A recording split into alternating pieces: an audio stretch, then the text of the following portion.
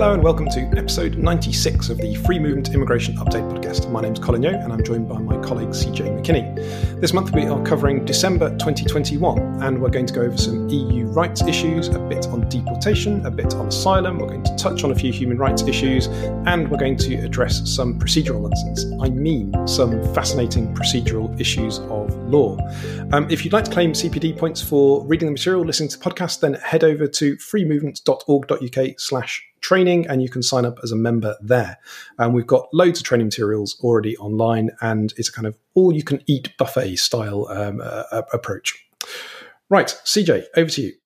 Thanks, Colin. We'll start in the Supreme Court and the issue of EU citizens claiming benefits, specifically people with EU pre-settled status, and whether they can satisfy the residence conditions for universal credit just by flashing their pre-settled status without having to put in any other residence evidence. The Court of Appeal found last year that pre-settled status should be enough to establish your sort of immigration entitlement to benefits. That was a major ruling, but the government did appeal, and while that appeal was pending before the Supreme Court, a similar case went to the EU Court of Justice, and it handed down a ruling that was very unhelpful for the claimants in this case. So when it came back before the Supreme Court in December, they basically said there's no way that Court of Appeal judgment can survive given what the EU court has now said. So in a very short judgment, the government wins. And the upshot is if you have EU pre-settled status, you do not now automatically qualify for universal credit. You can still establish your entitlement, but you'll have to put in more evidence to meet these residence rules than just your pre-settled status. Yeah, not a hugely surprising outcome in a way. First of all, I think a few of us were pleasantly surprised by the Court of Appeal decision. But then, as you say, the sort of CJEU judgment subsequently did seem to pull the rug out from under the reasoning of the Court of Appeal. So the outcome of this was kind of inevitable, really. We then have one of these judgments looking at EU law as it stood pre-Brexit.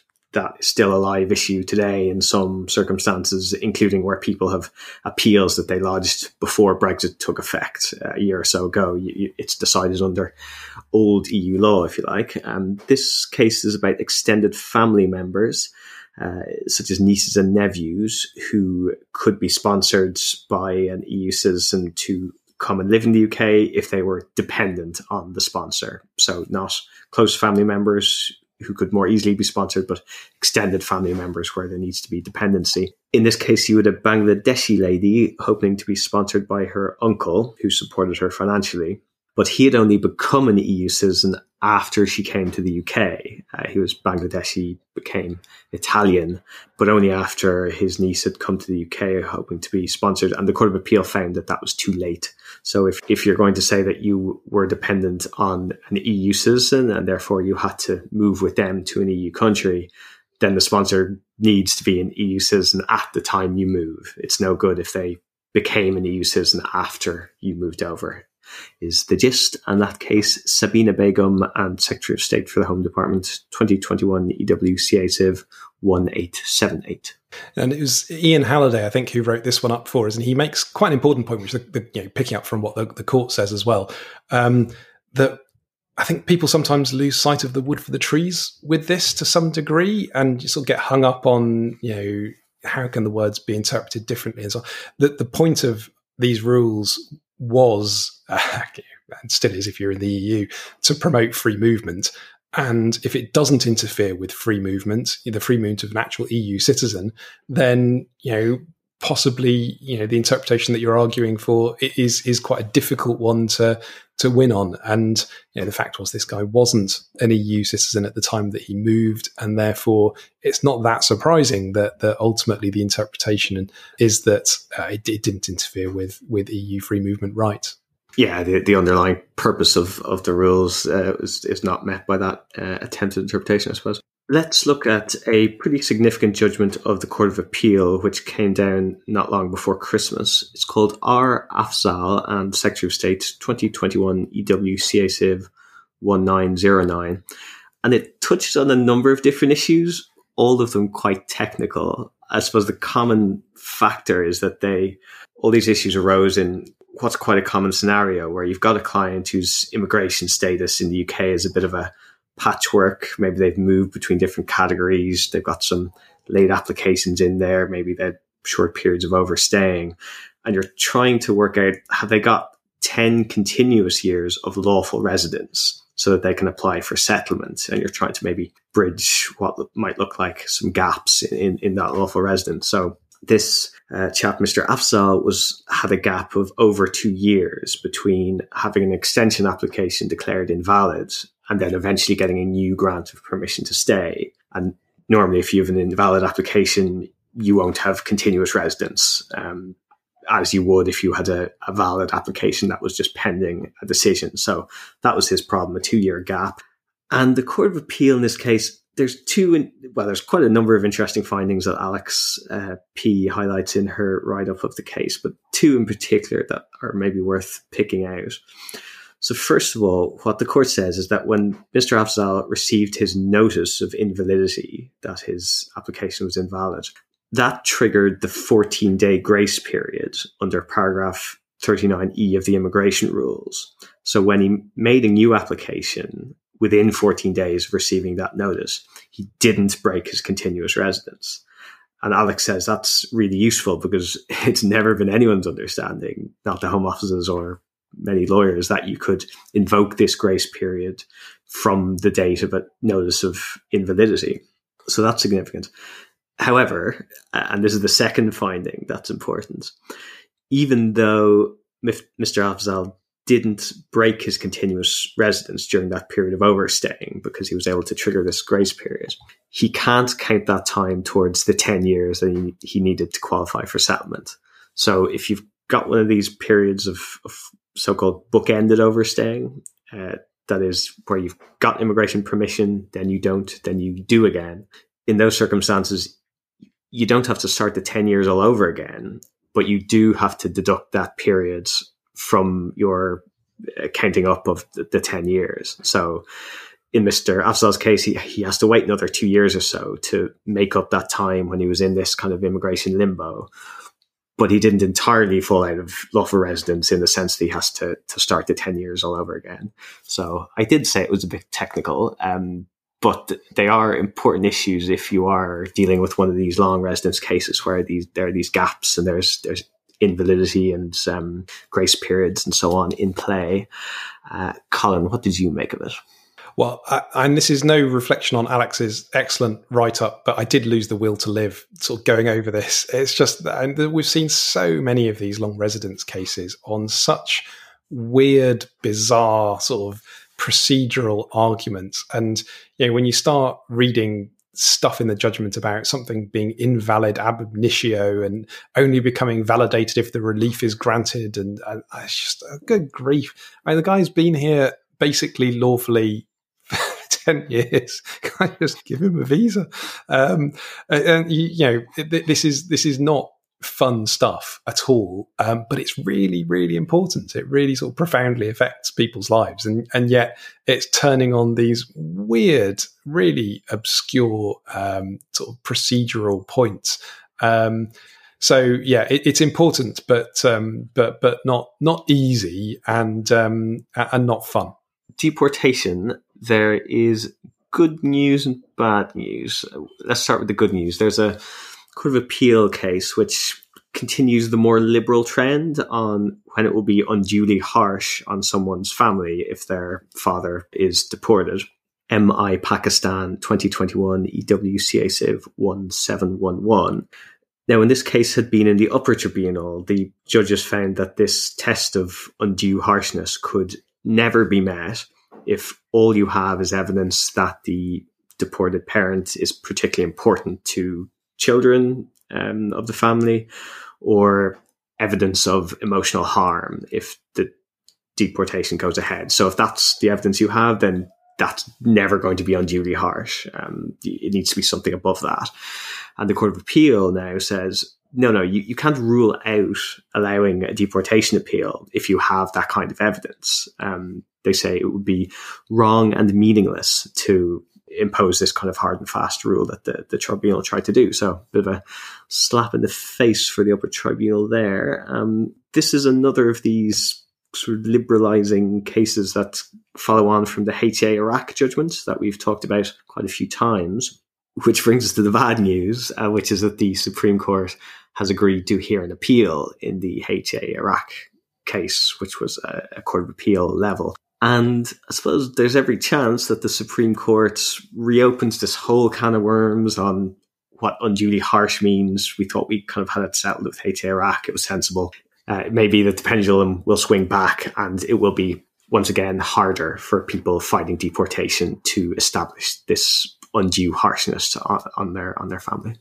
Yeah, I mean, who knows? It's not encouraging, perhaps, that HA Iraq is going up to the Supreme Court. But the problem is that the legislation itself is really badly and unclearly worded, and it's hard to interpret the wording of the statutes. And then the Supreme Court has itself come out with quite ambiguous kind of tests to reinterpret that stuff in previous cases. So it's not entirely surprising that it's going back to the Supreme Court, I suppose. But I think, we're reasonably happy insofar as one possibly can be, given the statutory background with HA Iraq. So it's not encouraging that that's going up. But yeah, I wouldn't describe this as a more liberal sort of trend so much as a less extreme trend. I know where you're coming from on that. It's all relative, I suppose. Yeah. It's all relative. I mean, these deportation rules are incredibly harsh, and the impact on children is awful. It's not that the HA Iraq approach is a particularly liberal, nice, kindly, child-friendly one at all. It's just less extreme than the approach that the tribunal and the Court of Appeal have followed in previous cases. So yeah, it'll be interesting to see what happens with that. I don't know what sort of timing we're looking at. Permission was granted just at the end of December, I think, wasn't it? Or at least was published just at the end of December. I don't know what the lead-in time is for a hearing and a judgment, but it might well be towards the end of the year, or maybe even sort of early the following year, I guess. Yeah, I think we can expect the hearing to take place this calendar year, but maybe not necessarily a judgment, depending on how long they want to ponder the issues. There's another deportation case we wanted to mention from the upper tribunal, and it's not been reported or anything, but the facts are really remarkable. It's about a man called Remy Akinyemi, and he was born in the UK, and he has never left the UK ever in his life. He has quite a serious criminal history, and he's not a British citizen despite being born here. So the Home Office has been trying to deport him to Nigeria, which is the country he's a citizen of, even though he has never been there ever, or, as I say, anywhere outside Britain in his life. And it's been quite a legal saga. There's been not one but two Court of Appeal decisions on different legal issues in 2017 and again in 2019. And it's only now, after, I think, 7 years of appeals, that the tribunal has arrived at a final decision, which is basically you can avoid deportation in very compelling circumstances, even for quite serious criminal offending. And if this case didn't amount to very compelling circumstances, then what does? So he gets to stay. And Colin, I think you've been following this for as long as it's been going on for many years. Yeah, I feel quite strangely about this one because I know this guy's name and I know what he looks like because I've seen pictures in the press, and I've read so much about his life in the cases and the stories that have been written about him. But I've never met the guy, and this particular guy, he's had two Court of Appeal cases previously, and two upper tribunal decisions. It is properly astonishing that it's taken this long for him to win his case, and you just have to think how it really underlines how harsh the statute is, but also how outlandish the tribunal and the Court of Appeal's interpretation, well, particularly the tribunal, frankly, is the Court of Appeal sent it back to be reconsidered by the tribunal, but how outlandish the tribunal's interpretation of those statutory tests has been, that somebody who is British to all intents and purposes and was actually born, I think he's actually born in 1983, I think, just the wrong side of the commencement of the 1981 British Nationality Act. His older brother was born before the commencement and in the UK, and therefore was born British. But because he was born after commencement, he wasn't born British because neither of his parents was settled at that time. So, it's good to see this case finally reaching the conclusion it should have done, but it should have done years ago. And it's a really poor reflection on the politicians who passed the laws, and then I don't say this lightly, and on the judges who previously heard this case, that it's taken this long for it to be resolved. Let's turn to asylum, and the big news in December was a judgment from the criminal courts quashing the convictions of several people who had been at the helm of small boats crossing the English Channel. There were 3 or 4 men convicted of facilitating unlawful immigration who were serving sentences of between 2 and 6 years. But the Court of Appeal Criminal Division has now overturned those convictions on the basis that everyone involved in these cases had just assumed that if you're in a boat heading from France to England, that journey must be illegal. And as the Court of Appeal now points out, it's not necessarily. If your intention in those boats is to be intercepted and brought to a port to immediately claim asylum, then you're not committing the offence of illegal entry or attempted illegal entry, and therefore the people steering can't be facilitating an attempted illegal entry. And in these several cases, and probably quite a lot more that might maybe question future, the issue of what the intention was, whether people were trying to illegally enter or not, or just claim asylum legally, that wasn't left to the jury. And so the convictions were unsafe. And if this sounds familiar, it's because this distinction between illegal entry and legal arrival was established in a previous case, the Kakai case that you wrote up, Colin, last year. And this latest decision, I think, in many ways just flows logically from that earlier decision. It is Bani versus the Crown, 2021 EWCA Crim 1958. Yeah, and legally, there's nothing sort of surprising or new, I think, about this case. But as a sort of digression, I've just been doing some immigration law history reading, and I was quite surprised to find that small boat isn't actually that new. It's just that small boats previously, back in the 60s especially, was all about Commonwealth immigrants arriving. And under the Commonwealth Immigrants Act 1962, if you landed on a beach and you didn't get examined by an immigration officer for 24 hours, then you were free to enter. And the Home Office cooked up this weird sort of conspiracy charge to try and prosecute people who were doing this. And a House of Lords case ultimately held that you can't basically invent criminal offences. It's got to be quite clearly defined in statute, and that wasn't. And therefore, when further legislation was passed in 68, it was more clearly criminalised. But you had this kind of small boat arrival stuff going on, but it was people who were, I suppose, in the parlance of Priti Patel, they were economic migrants in that they were coming for better lives. And there was a lot of anxiety about it, a lot of news reports about it. There were attempts by the Home Office to criminalise people, even though criminal law didn't actually allow that. So a bit of history repeating itself there.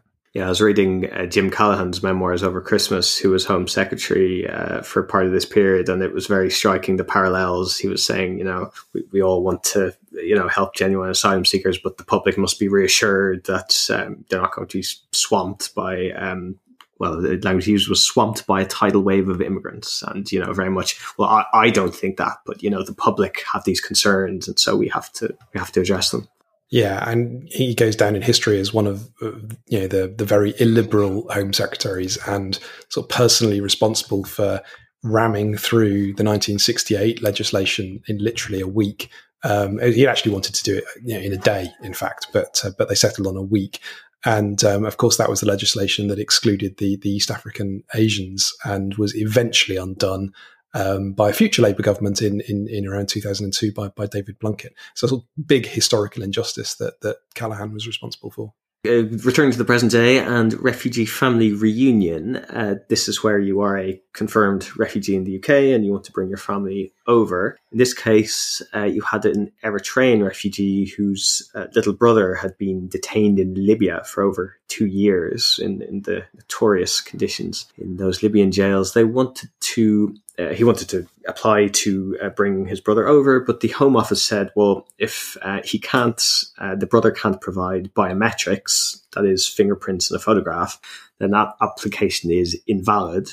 We don't even have to consider it.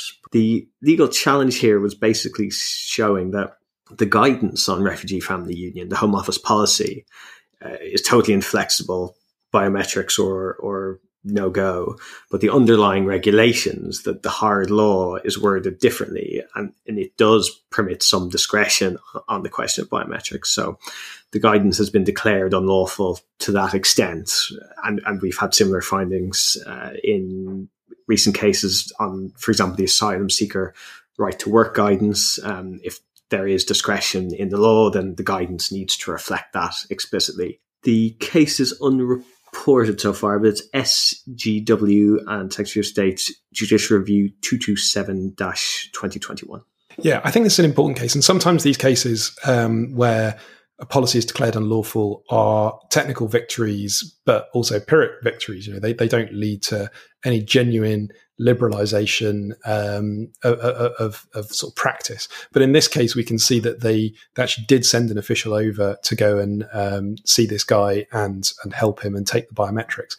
But you do think, somebody in these kind of grim circumstances where they've been detained, they're a minor, they're in Libya, there's no way physically for them to comply with these administrative bureaucratic requirements that have been cooked up by somebody in London. How on earth how on earth that's justifiable or moral? Of course it just isn't. So it's good to see that this was declared unlawful, that they actually did then assist this particular person, and I'm a bit more hopeful that we might see a slightly more reasonable approach from officials on the ground than in, for example, the right to work cases where just the Home Office is militantly against asylum seekers working in any circumstances they can avoid. So hopefully this will inject a bit more humanity into that process, but that might be that might turn out to be naive and overly optimistic of me. I don't know.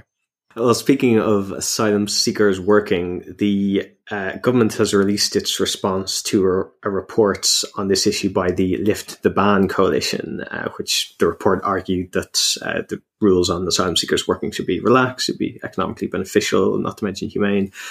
The government basically says no dice. They're keeping the rules in place. They are not convinced by any of this. One slight opening is that we heard over Christmas that social care jobs are going to be on the shortage occupation list, which is the only shortage roles, the only jobs that asylum seekers are allowed to do if they're given permission to work.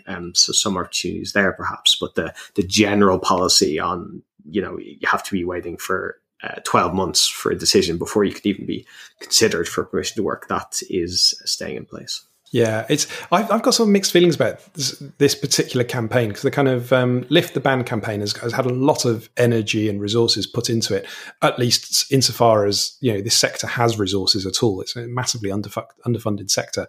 But to my mind, it was never likely to succeed. But on the other hand, it kind of changes the conversation about refugees a bit, because instead of refugees just being presented as being vulnerable and in need of support and so on, it's pointing out that actually, they can work. Some of them have got skills and experience that would be really useful and so on. So there are two dimensions to the campaign, even if it was never likely to succeed. But the thing about social care is an interesting one. I think we've got a blog post we're hoping to put out soon on that. I'm pessimist on this. I wouldn't be surprised if the government then changed the law on this and removed the shortage occupation route to working. That was only introduced because of EU law, and now that we've left the EU, the government might well decide to restrict the right to work even more. But we'll see. We'll see. Let's hope they don't do that, but we'll see. Next up, we thought we'd mention a case on carriers' liability. This is where airlines and lorry firms, hauliers, can be fined if they're found to have brought unauthorised migrants into the UK. And for lorry firms and lorry drivers, the big issue is people stowing away in the back without the driver noticing, which attracts a fine under Section 22 of the Immigration and Asylum Act 1999. However, under Section 34, you've got a defence against that fine if you can prove that there was an effective system for preventing the carriage of clandestine entrants, and that system was being implemented. So that, even if someone did sneak onto your lorry and was brought into the UK, that was kind of despite your best efforts. So you can avoid the fine. And we now have a Court of Appeal decision on what counts as an effective system. In the case of Link Spolka and Secretary of State for the Home Department 2021 EWCA Civ 1830. Now, the court does set out 11 principles that are relevant to such cases, so I won't read out 11 principles, but it's very relevant, obviously, to take a look at if you have a carrier's liability case, in particular to do with hauliers and effective system of lorry checks.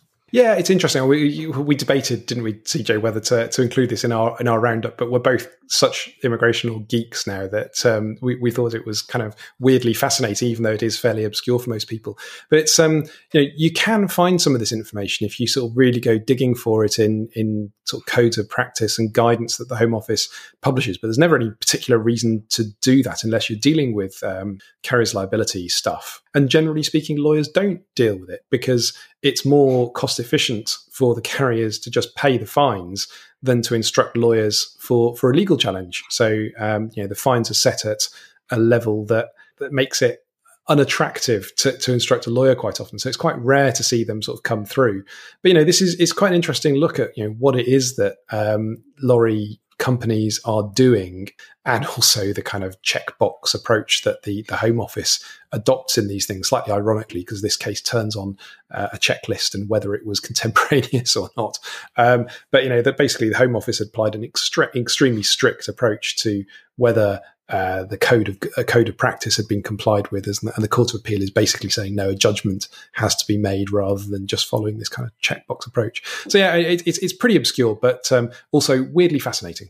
Let's finish on human rights. The body of law derived from the European Convention on Human Rights has had a huge impact on immigration and nationality law over the years, and we see that once again in a recent High Court case involving two victims of the Windrush scandal. So here we had people who had moved to the UK as children. They had the right to stay indefinitely, but they couldn't exercise that right because the Home Office didn't have records, and they ended up stranded outside the UK for many years. They both then got documents confirming their right to remain in the UK in 2018 after the scandal had been acknowledged and the task force set up and so on. And they then wanted to apply for British citizenship, which is pretty sensible in those circumstances where their lack of citizenship had meant that their right to remain had been sort of denied in practice. The Home Office said, look, we'd love to give you citizenship, but the legislation is really clear that you have to have been physically present in the UK on the exact date 5 years before you apply for naturalisation. It's a very specific piece of the legislation, and we've got no discretion on this.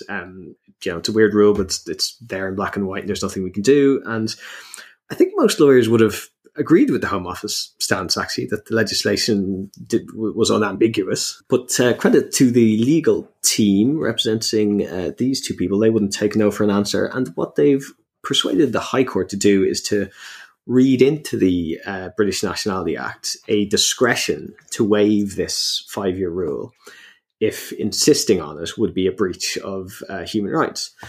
And that's limited, as I understand the judgment. This discretion that now exists is limited to circumstances where it is the Home Office's fault that someone was outside the country 5 years ago when they had the right to be here. So it doesn't totally open up the citizenship legislation, but it's certainly good for Windrush victims who may be affected. And it's just an interesting outcome legally, because I, for one, didn't see it coming, that you could rewrite the legislation using the Human Rights Act effectively. The case is R. Vanriel and another, 2021 EWHC 3415 admin.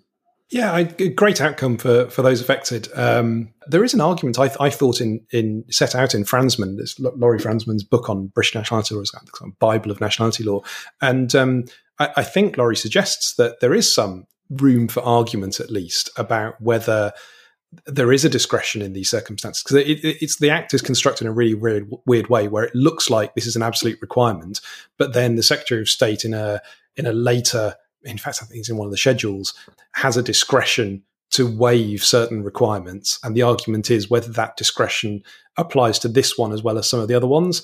That doesn't seem to have been sort of argued or articulated. So maybe it was felt that it wasn't a sort of useful argument to make, but it's a really good outcome for those affected, and it'll be that it's one of the only good bits of the of the forthcoming Nationality and Borders Bill is that that discretion is going to be made quite clear in the legislation. Yeah, absolutely. They were going to change that anyway in legislation, but the High Court said, well, that's not our business. We have to deal with the law as it stands, which is not human rights compliant. As I've said, the Human Rights Act has been jolly important in the immigration system. So, of course, the government wants to change it or reform it, if you prefer the positive spin. There's a consultation on the Human Rights Act running until the 8th of March, quite a wide-ranging one. But one of the specific gripes that the government has with human rights framework is that foreign criminals can challenge deportation using human rights arguments, as we know, in particular Article 8, the right to family life. Now, this is deja vu all over again, because the Immigration Act 2014 put in a lot of restrictions on using human rights arguments in the context of deportation. Theresa May had the same issue, and she did quite a lot about it. But the consultation is kind of angling at going even further, I suppose, because it's always politically salient to talk about foreign criminals and human rights, even no matter what the law happens to say in a given moment. It's maybe not worth discussing the specifics of the consultation until maybe we have a concrete proposal to go on. But like on a broad brush level, Colin, there's three things happening here which are hard to reconcile. So number one, the government is not pulling out of the European Convention. Number two, the government wants to bring in hard and fast rules on when people can be deported despite their human rights. But number three, the Human Rights Convention is all about individual circumstances and balancing rights and proportionality and all that good stuff. So you really can't bring in hard and fast deportation rules. So it's hard to see how much further you can go in restricting human rights in the deportation context without losing a load of cases subsequently at the European Court. Yeah, I agree entirely. And it is hard to see how they could go any further in domestic legislation. And maybe the answer is that it's partly this isn't about the law, really. It's just about politics and the media. It's just helpful to talk about foreign criminals as far as they're concerned, those politicians are concerned. And they just don't, either they don't know that the law is already as it is, or they just don't care. They do know, and they just don't care. And they're misrepresenting the situation, or maybe there's something more worrying going on in that this is a kind of prelude to removing domestic sort of rights of appeal against deportation, or in effect removing them, not necessarily the right of appeal, but the right of an effective appeal. Making it so impossible to succeed that an appeal is essentially pointless, and therefore sort of requiring people to go to Strasbourg. And in some ways, I think politicians like Priti Patel would love that, because then if they lose a case in Strasbourg, that gives them loads of sort of airtime to talk about foreign judges meddling and all this kind of stuff, and it's a kind of prelude to then withdrawing from the European Convention on Human Rights and things like that. It sort of sets up this kind of dynamic that is quite appealing to those sorts of politicians, even though the law's already really tough. And we're already having this debate earlier in the podcast about the impact on children and how negative deportations can be for children and for family spouses. Yeah, this is, to be clear, this is exactly the rules you were talking about when you were saying that deportation law is really harsh. This is the stuff that was brought in by Theresa May exactly to address these same human rights concerns. And then now it's that never happened. And it's there's a problem with human rights and deportation. Someone should do something about it. Yeah, it's not a good faith consultation. I'm certainly not planning on putting any time at all into to trying to respond to this either as Free Movement or through any other organisation. It's a waste of time. It's that this is not good faith. It's not serious. It's just about having some more airtime to talk about foreign criminals and deportation and so on. And it's not to say that the outcome won't be very bad. It may well be. But there's no possibility, in my view, of influencing that through a consultation response. So it's pretty depressing on multiple levels. On a legal level, we could be looking at further restrictions. We could be looking at something that either is incompatible with the European Convention on Human Rights, in which case that's bad news, and it's hard to see how that we go forward from there. Looking at cases going to Strasbourg, you're looking at withdrawal, or it's not incompatible with the ECHR, in which case, what's the point? Because the rules are incredibly tough already. So this is just kind of just a waste of everybody's space and time and effort and resources. So yeah, it's a bit depressing. It's a bit depressing. So Happy New Year, everybody. Yes, Happy New Year, everybody. And hopefully that was useful. We'll be back next month. Goodbye.